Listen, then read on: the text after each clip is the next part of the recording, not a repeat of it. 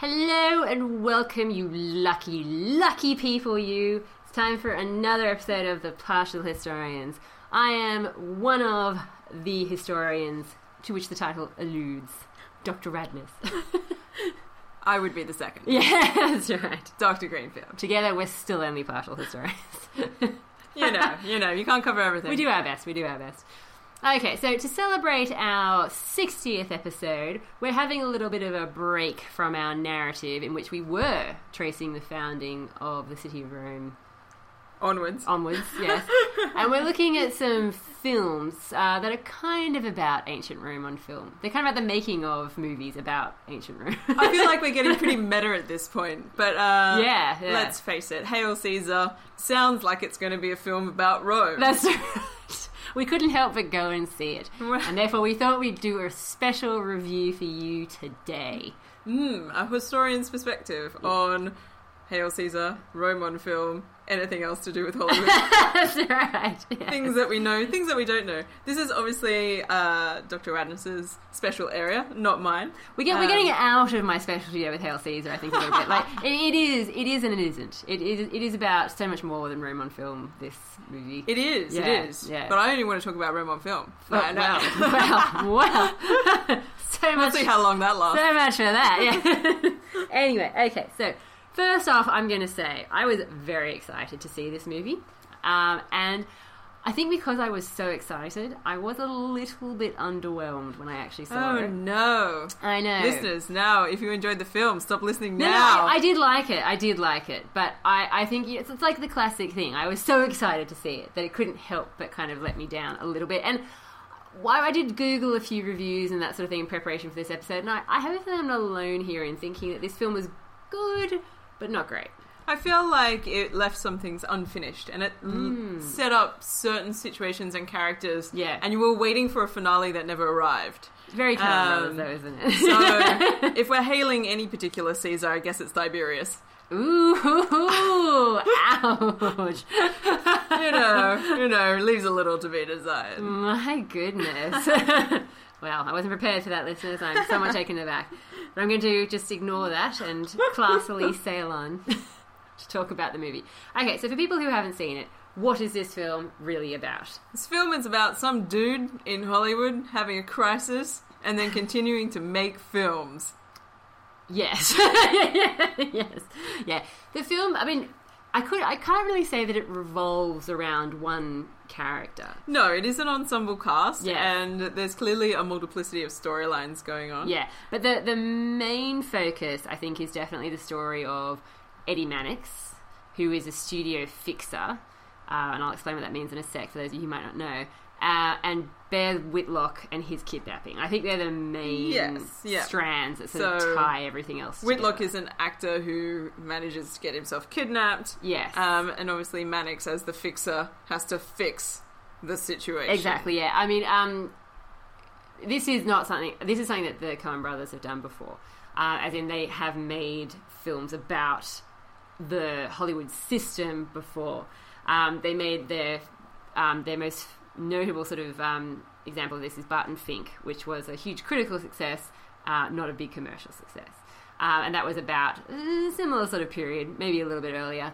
And again, I think it was about Capitol Pictures, if my memory serves me correctly. So Capitol Pictures is the studio that is making, the studio from which all the stars that we get to meet hail from. Yeah. Oh, ooh. Yeah. So Yeah. what degree is any of this based on reality? Well, I think, Capitol is obviously meant to stand in for this period where, like we were talking about last episode, this is the era of the great studios. Okay, and definitely I think you get a strong feeling of, you hear, there's been some very clever turns of phrase that, that Hollywood at this point in time was the dream factory.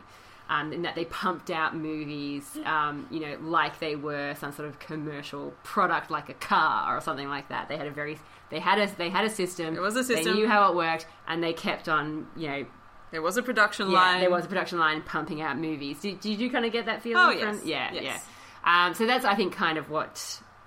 A studio is a factory. Yeah, exactly. That's kind of the era that we're in. I kind of felt like it was meant to be sort of the 1950s, this sort of golden age of epics. It did, which makes Capitol sound even more hilarious as a name for a studio.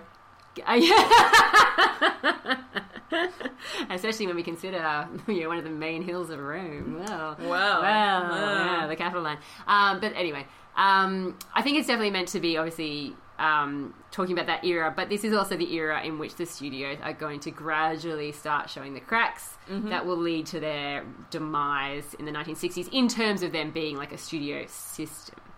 As in, obviously the studios still exist, MGM still makes movies, Universal still makes movies, just not in the same way that they had been doing for so long, since the 1920s, essentially.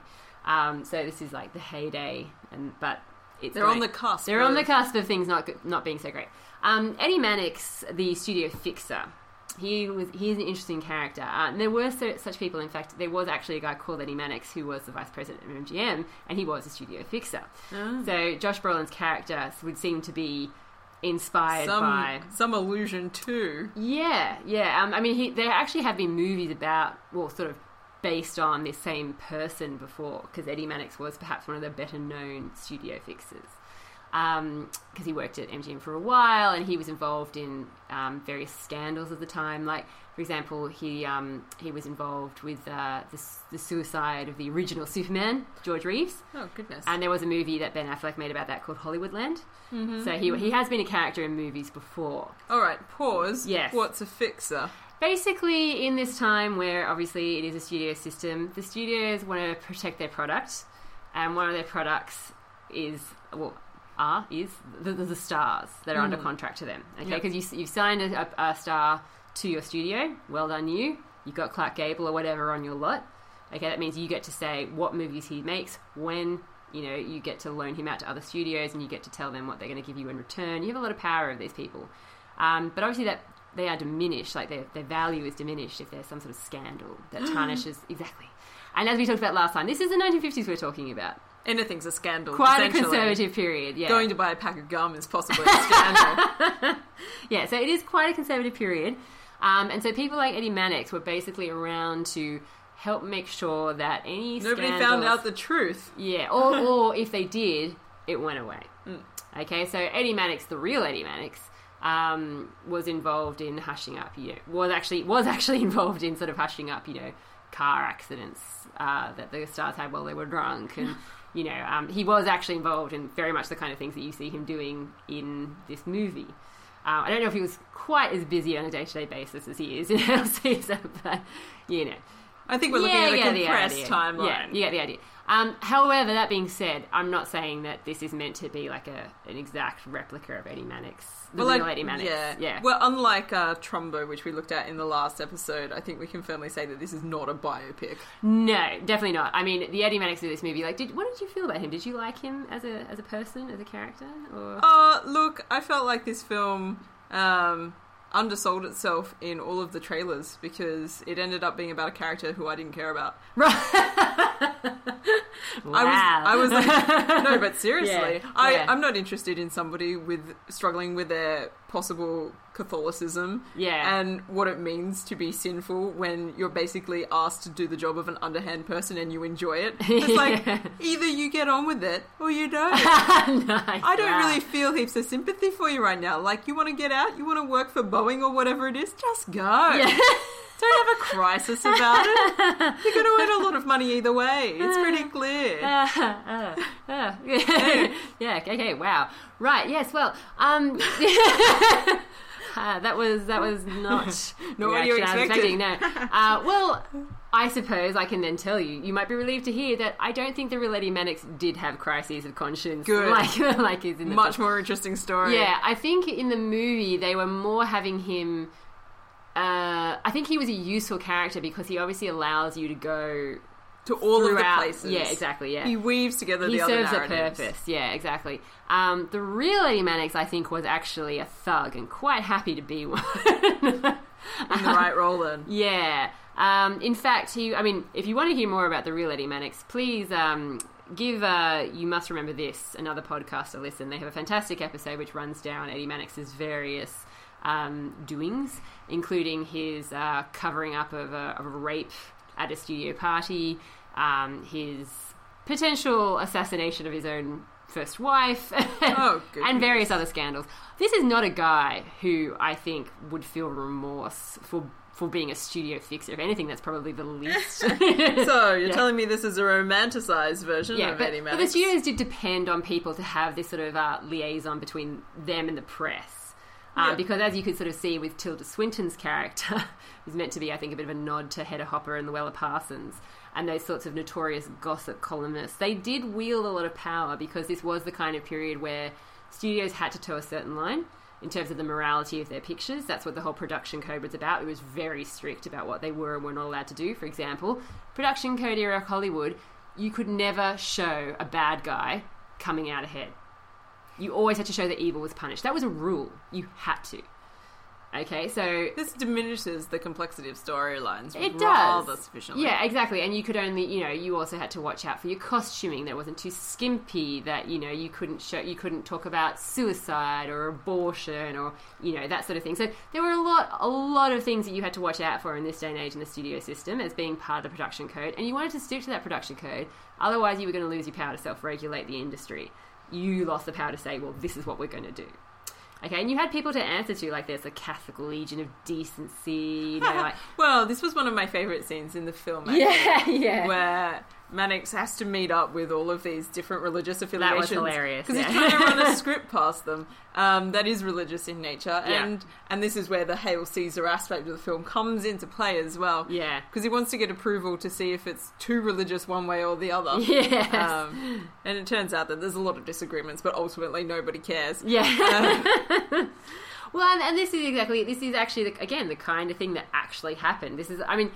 I say that I was underwhelmed by this film, but I actually still love it and appreciate it at the same time because it is a love letter to the films from this era. And I love the films from this era. Okay, I'm a big fan of 1950s movies. I mean, for all the flaws and that sort of thing with having to tell certain types of stories, there are still some amazing movies that come out of this period. Yeah, and I suppose this film does spend a lot of time providing you vignettes of the different styles of film that were being produced in this era. Yeah. So everything from your great Roman classic to your synchronized swimming excellence. Excuse me, Aqua Musical. Aqua Musical. Aqua Musical.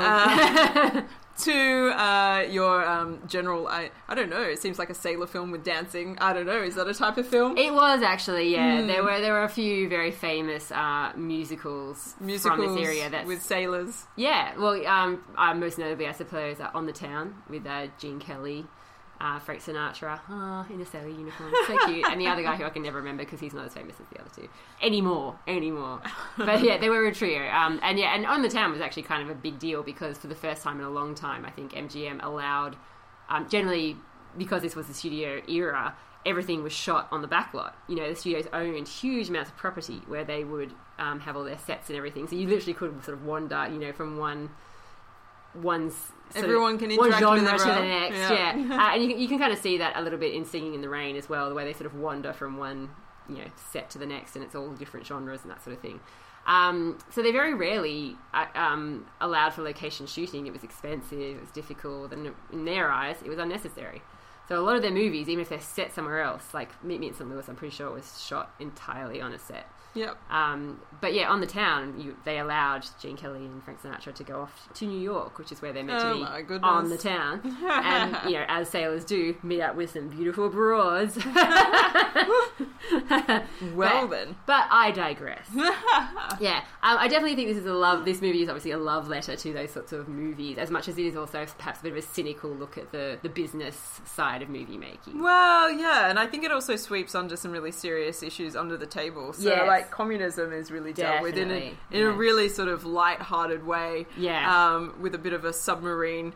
A bit of a submarine. If you haven't seen the movie, I don't think you'll know what Dr. G's talking about. A bit of Channing Tatum hopping on board with a dog and sailing off to join the Soviets. Yeah. And you think to yourself, look, this was a traumatic period of time. It was, definitely, yeah. And it's really... It's kind of dealt with just like a bit of a nudge and a wink. And we're like, well... Yeah. I mean, I found it quite amusing, I suppose, because given what we talked about last episode, we were talking about Trumbo, I mean, I kind of almost apologise, listeners. It's a very complicated political situation to deal with in one episode.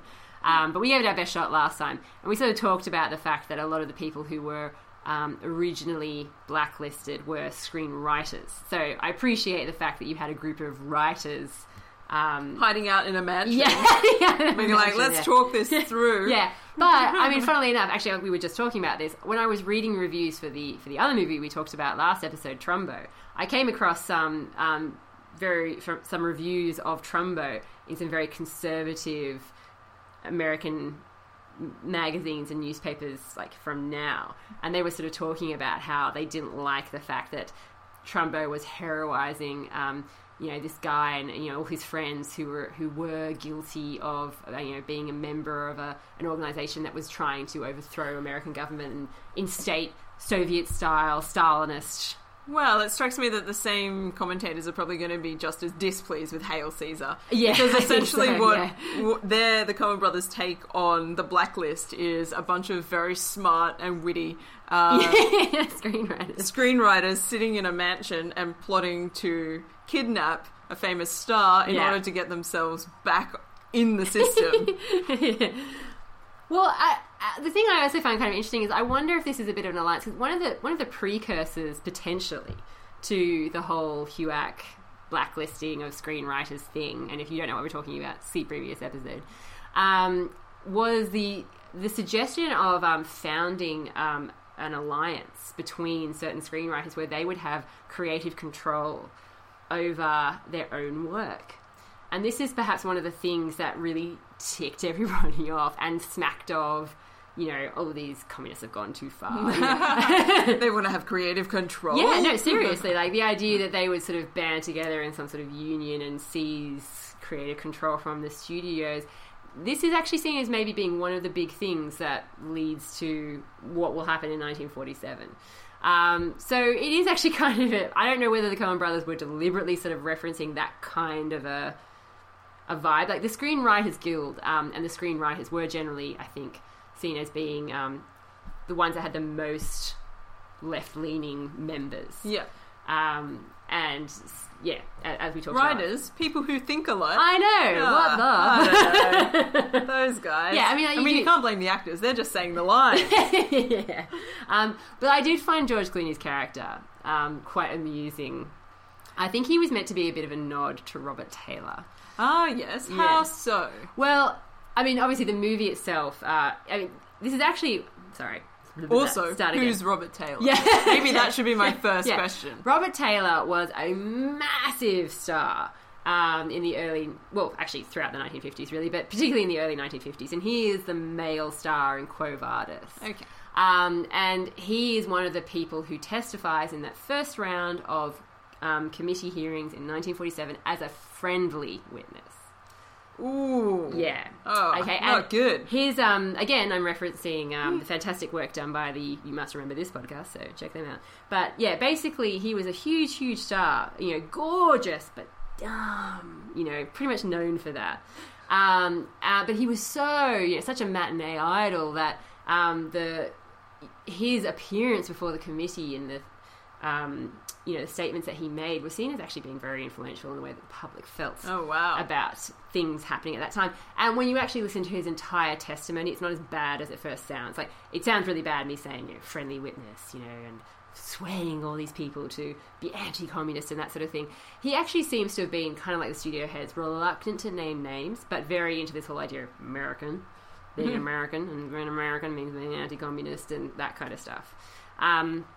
So, yeah, I mean, definitely, I'm not saying what he did was good, but I don't think it's perhaps as bad as it sometimes well, this does lead to some sort of comedic episodes for this Brad Whitlock character who gets kidnapped and ends up in this room full of what appears to be highly communist screenwriters who are on the lam. Yeah. And he's like, so what is going on? Yeah, exactly, yeah. And that's why it kind of made me think of Robert Taylor, because of the whole Quo Vadis connection. Like, I was already thinking that anyway. And then the fact that Brad Whitlock is seemingly kind of, a bit of an empty-headed kind of character, and he's well, he's sort of depicted as a sort of character who will be swayed by any reasonable argument at any given time. Exactly, yeah. So he ends up falling in with these communists because he's been kidnapped by them. And obviously that's bad enough, but eventually they talk him around and he starts to think that their ideas are all right. Yeah.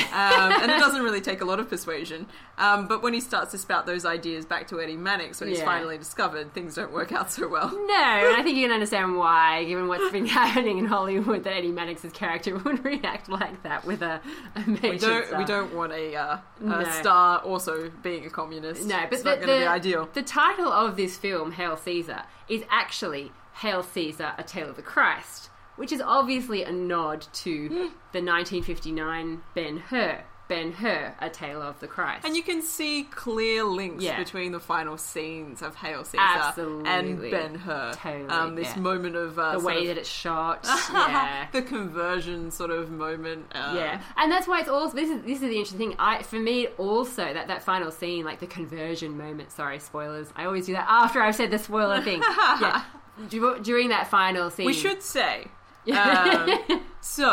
Whitlock is playing a Roman character. Yes. And the Romans are fighting against the Christians. Yes. Essentially. Yeah. Or, the Christians are coming under the thumb of Rome. Yeah. And in a tale of woe and lengthy sort of emotional correspondence, the character eventually comes to the realization that Jesus is somehow good. Yeah, exactly. That's obviously the thing. And that's obviously paralleling... the most of the golden epics of this period are known for having this clash between the Judeo-Christian culture and the Roman culture, and generally somebody somewhere is converting to the other way of thinking. Generally it's like a Roman character being converted to thinking about being a Christian sort of thing. Ben-Hur isn't about that, though. That's the thing. Ben-Hur, this is what I mean. Like, it was very Ben-Hur in the way it was shot. The subtitle sort of hints at it being Ben-Hur. Ben-Hur is obviously famous, bigger than Ben-Hur for being such a huge production and a long film and winning, still hasn't been topped for Oscar wins, the 1959 Ben-Hur. Definitely you get all that kind of... And also having, like a really solid male character is like the male thing. But the main character in Ben-Hur is Jewish. He converts to being Christian, but that's where it's heading. But he's not a Roman per se. He has an episode where he experiments with being a Roman, but most of the movie he's Jewish, so it's not quite the same thing. And that's why this film also made me think of The Robe, which is perhaps one that's not as well known these days, because I think I'm not going to pretend to know it. So let me ask the question: what is? Well, this is why Robe? I think this movie really is a melange of a lot of the big epics from this time, the big Roman epics, because so you got Quo Vadis maybe with the whole Robert Taylor connection, maybe with Baird Whitlock, Robert Taylor, and the costuming, it certainly seems to suggest that. I love the fact that Roman characters always stride around in like full armor, even if they're not fighting or anything like that. Love it. Maybe there's a bit of a hint of that there. Okay, and Quo Vadis is obviously a tale about a clash between Christians and Romans. And the Roman character does end up converting because he falls for a Christian maiden played by Deborah Kerr, and that's Robert Taylor's character. But he takes a while to sort of get around to it, But The Robe is about a Roman centurion played by Richard Burton, and he's basically there when Christ is crucified, whereas Quo Vadis is set towards the end of the reign of Nero, so it's after Christ's death. Whereas The Robe is during Christ's lifetime, and it's all about this robe, which basically, Christ's robe. Magical robe. I was trying to figure out, I was like some sort of robe that you wear out. Yeah, Richard Burton is your typical, arrogant Roman, making fun of, the guys being crucified. Massive storm comes along. He touches the robe of Christ and is, infected by Christianity? Yeah. Oh, wow. Kind of. What a weird film. It basically screws up his mind. Oh, okay. And he's all conflicted. He doesn't know what's going on and blah blah blah. Okay. Yeah. So the robe is a symbol, essentially. The robe is a symbol, yeah. The whole movie is about the whole sort of conversion thing, and the robe is important because at the time it was one of those movies basically, and this is where I come back to that scene that you really liked, where they're talking about the different religious leaders and their opinion on the film and the subject matter and that sort of thing. They do make reference in that scene to it being like, you know, they want it to be a weighty film and, you know, to be taken seriously, and it's a prestige picture and that sort of thing. And that's what these epics were all about. They were often involving, you know, big historical moments and characters and themes because they were seen as being big technologically. Like The Robe was one of the was launching a new technology. The studios were launching a new technology to try and win people away from their television sets, win them away from the suburbs where they're now living, get them back into the theatres. And so they were doing this by stage, doing something that TV couldn't do. Yeah. And so this is the era where you see, you know, like 3D movies and widescreen technologies of all different types, like really, really experimental technologies. And generally they pick epics, historical epics, to launch them because they were seen as being like sufficiently weighty subject matters to put out as epics, like epic in every way, epic in the number of cast members, epic in the tone of the picture, epic in the size of the picture, as in literally on the screen. So yeah, it kind of made me think of The Robe, because The Robe is really actually the first of these movies to come along. It's one of the first to sort of launch these new technologies and that sort of thing. Quo Vadis and Ben-Hur come along later in the decade.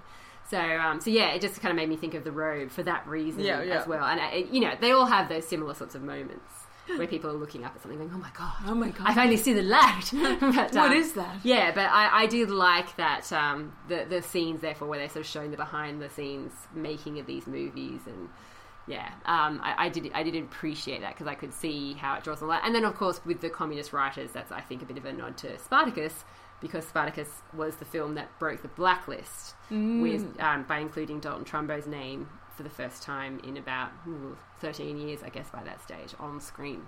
Wow. As the writer. So yeah, it's kind of a bit of a mixture of all those things. Yeah, it's taking all of these elements of the Roman epic and turning it into a new thing. Yeah, which is actually, when you think about the fact that, as you said, that's only a small part of this picture, really. Oh yeah. That it's kind of crazy because they do also have these other segments where they have like a nod to Aqua musicals, and Scarlett Johansson's character obviously meant to be Esther Williams, the famous $1 Million Mermaid. The $1 Million Mermaid. Yes. Goodness. Well, she and this is this is where if you like those sorts of movies from that era, you'll appreciate it. Like the very elaborate Aqua synchronized swimming musical number that you see in this movie is kind of obviously a nod to what Esther Williams eventually did, because Esther Williams was she's basically a champion swimmer. She had been planning to go to the Olympics in 1940, but for obvious reasons could not. Fair enough. Yeah. And she ended up being spotted by I can't remember who, but some studio executive or something, as she was swimming, because she was like champion swimmer, with Johnny Weissmuller, who played Tarzan. And he was also an ex-Olympic gold medalist. Oh, okay. So swimming together, and he sort of was like, you know what, we're looking for a female star with that kind of gimmick. Particularly because one of the other studios had a female ice skater who they used to, Sonia Heaney. We could use a swimmer. Yeah, they were like, we need something like that to rival this other studio. I mean, this is the studio system, people at work. And so when she first starts making movies, you know, you generally see her, like dive off a really high diving board. But eventually, like, the problem is to get people back into the cinemas. Yes, you keep cranking out the same kind of product in terms of like the storyline, but you have to keep adding more flourish into those sequences. You do. Those swimming sequences need to be bigger and better than they were in the last time. Well, Esther Williams ended up swimming with she's done sequences with Tom and Jerry. She swam with Tom and Jerry. She did this amazing sequence, which again is kind of ancient history related, in that she's swimming underwater and she sort of is swimming around all these Greek statues, and as she touches them, they come to life and become, swim alongside her and that sort of thing. So they became absolutely insanely extravagant. Yeah, like the one that you see in Hail Caesar is actually not even the actually worst quite simple. I mean it's good, but it's they got even more elaborate than that. So yeah, I appreciated Hail Caesar for all these sorts of reasons. And I thought it was an interesting addition to see a sort of film that is talking about the making of these sorts of films. Yeah. It's clearly romanticizing things, and it's clearly attempting to have fun with it as well. Absolutely. Yeah. And there's no doubt that the film is fun. Yes. Yes. I certainly felt like characters like Tilda Swinton were definitely underutilized, and I don't know where her story was really going, and I kind of wish there was either there was more or there wasn't there at all, because what was the point? Yeah, I mean, she's sort of like this hovering threat, but you get no real sense that she's actually gonna. No, I agree with you there, because especially since Hedda Hopper is such a force in Trumbo, I agree with you. I kind of feel like you get the idea about how powerful certain gossip columnists could be in this era, but at the same time, they did turn. It was sort of understood at this point in time that you would turn the other way when, like, a married man was having an affair and that sort of thing.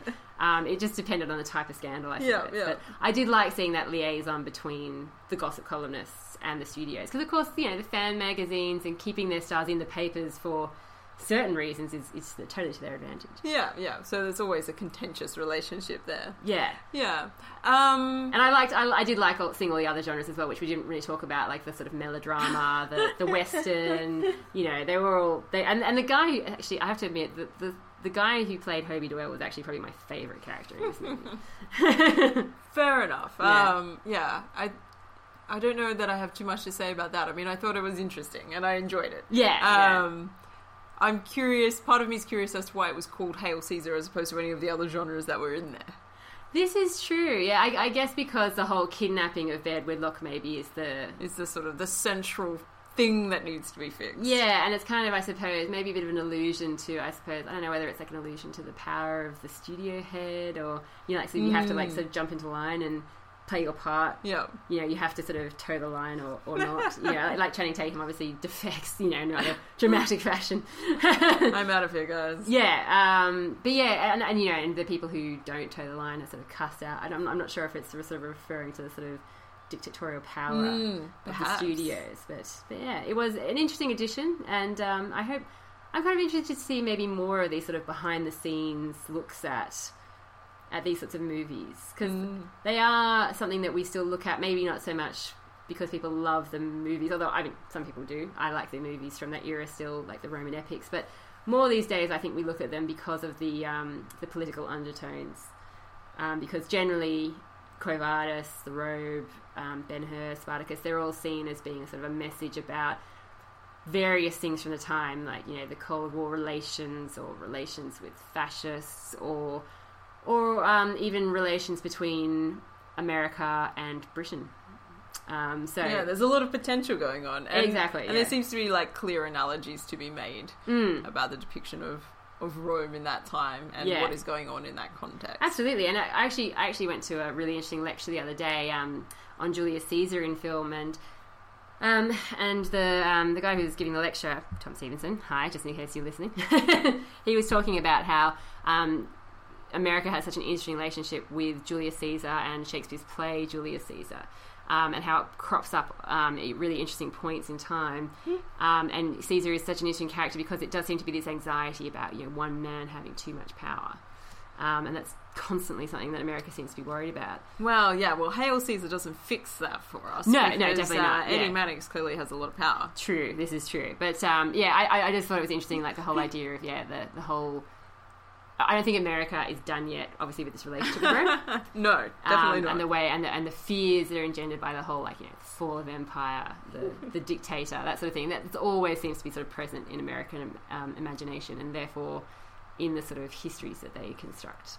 Well, in the spirit of giving it a review, I'm going to give this film 3.5 stars out of 5. Nice. Okay, yes, I like this idea a lot. I'm going to give it a 4, I think. Yeah. Impressive. I did, yes. And that extra half is for Hobie Doyle. And his scene with Ralph Fiennes. That was classic. Beautiful stuff.